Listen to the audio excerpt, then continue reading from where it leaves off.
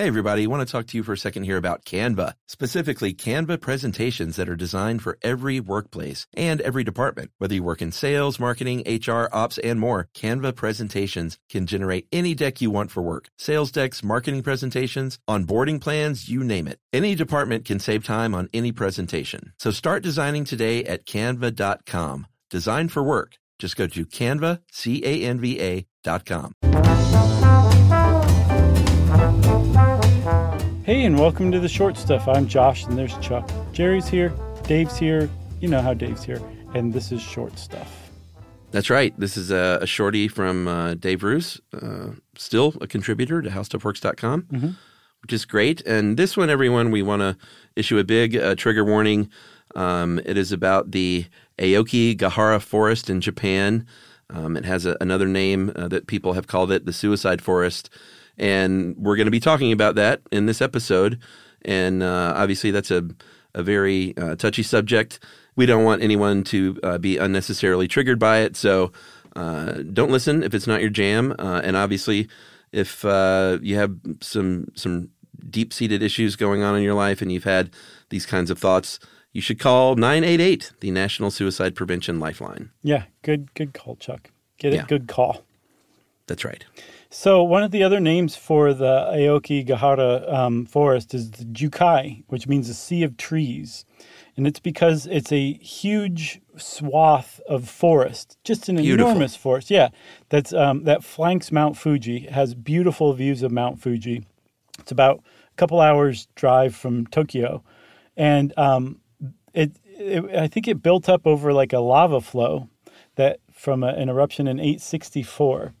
And one of the reasons that it's famous, not just for its views of Mount Fuji, but because, like you said, it's come to be known as the Suicide Forest because so many people travel to Aokigahara and never come out on purpose. That's right. There are no statistics anymore, and I think this is great that the government of Japan has stopped. I don't know if they stopped counting, but they at the very least stopped listing out statistics on the number of suicides there. I think they stopped that in sort of the mid-20-teens. But needless to say, it had happened a lot. And so they said, we're not going to publish these numbers anymore, which is, I think, the right thing to do. Right.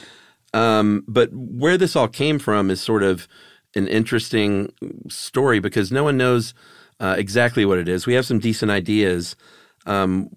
It's probably from these two books that came along much later, but for a while people said it might have been this practice from when was this actually?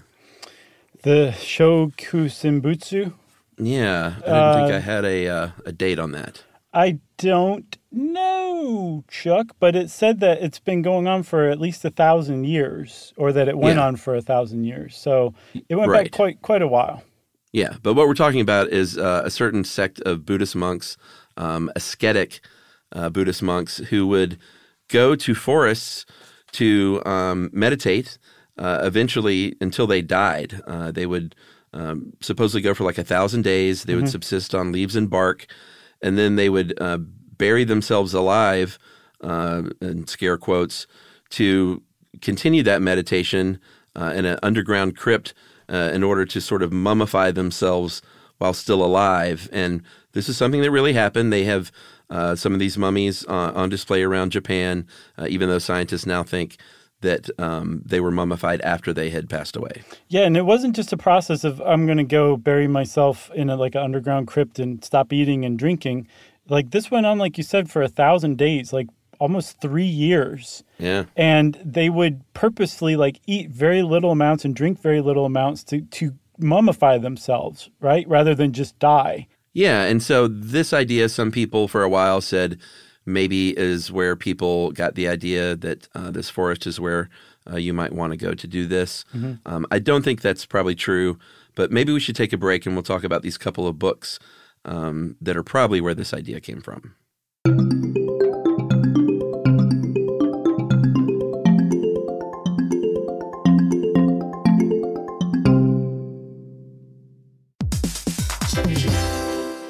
Hey there, are you thirsty? Well, before you take a sip, have you stopped to think about what's in your water? Many conventional bottled waters contain PFAS, harmful substances known as forever chemicals. But you can drink water as clean as nature intended. Richard's Rainwater collects 100% pure, refreshing drops of rain. Yes, it really is rain, everybody. This rain is caught clean before it hits the ground or becomes polluted with pesticides and contaminants commonly found in groundwater. Yep, Richard's Rainwater is naturally pure with no need for harsh chemicals or additives. That means no added fluoride, no chlorine, no forever chemicals, no microplastics, no nothing. And you can enjoy the clean taste of Richard's still rainwater and the long-lasting cold-pressured bubbles of Richard's sparkling rainwater. Just visit richardsrainwater.com to find a retailer near you. That's richardsrainwater.com. And we even have a special offer, don't we, Josh? Yeah, text stuff to 2512928887 and you'll get $2 off a 12-pack case of Richard's Rainwater. Sip the sky.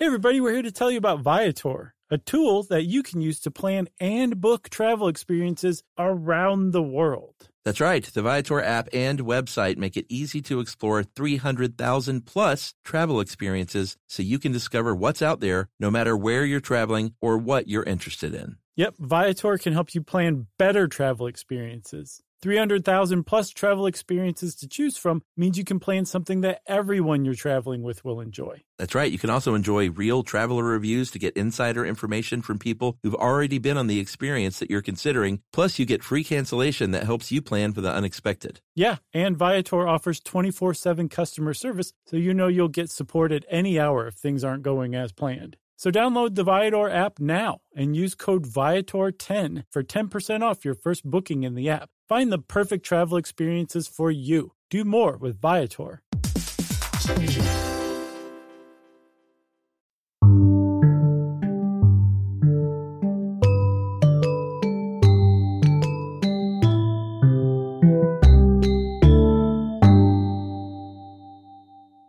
All right. 1960, there's a short story written by a gentleman named, how would you pronounce that first name? Seiichi Matsumoto, yeah? Yeah.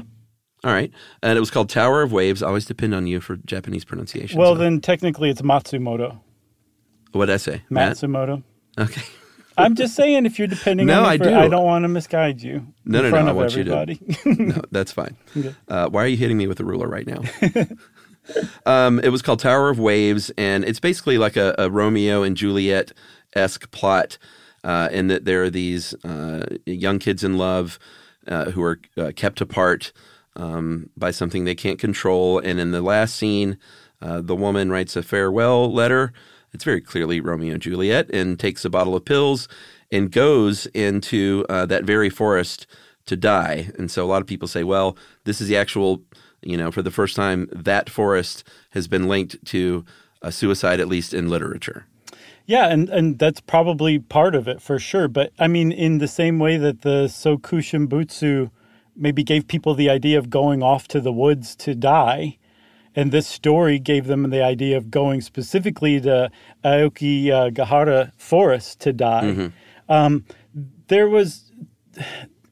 So we just have to say real quick, the West in particular uses the Japanese approach to suicide as kind of like a prurient lens to like look through and be like, wow, this is like we can shed our own baggage or morality about suicide, because to us, Japanese people are like, sure, kill yourself. That's your jam, right? And that's not fair. That's not how Japanese culture actually views suicide. And in particular, modern Japanese culture abhors suicide and takes pains to prevent it.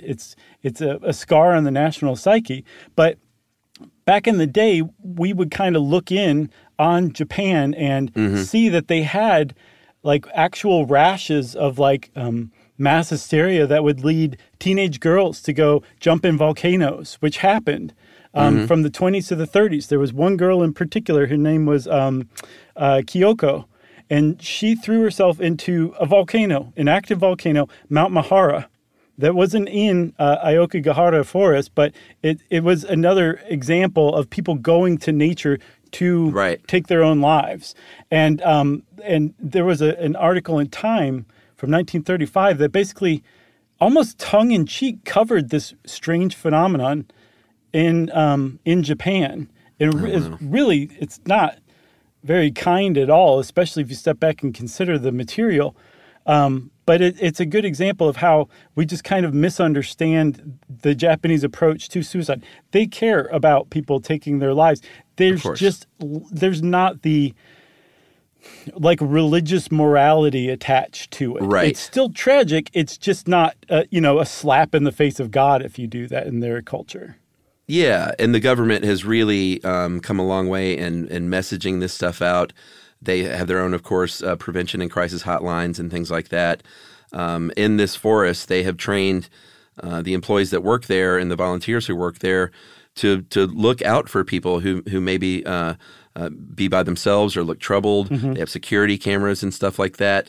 They have messages in this park, which we'll get to at the end, like the sign at the end. But another book that came along that probably had a lot to do with it as well was written in 1993 in Japanese only, called The Complete Suicide Manual by Wataru Tsurumi.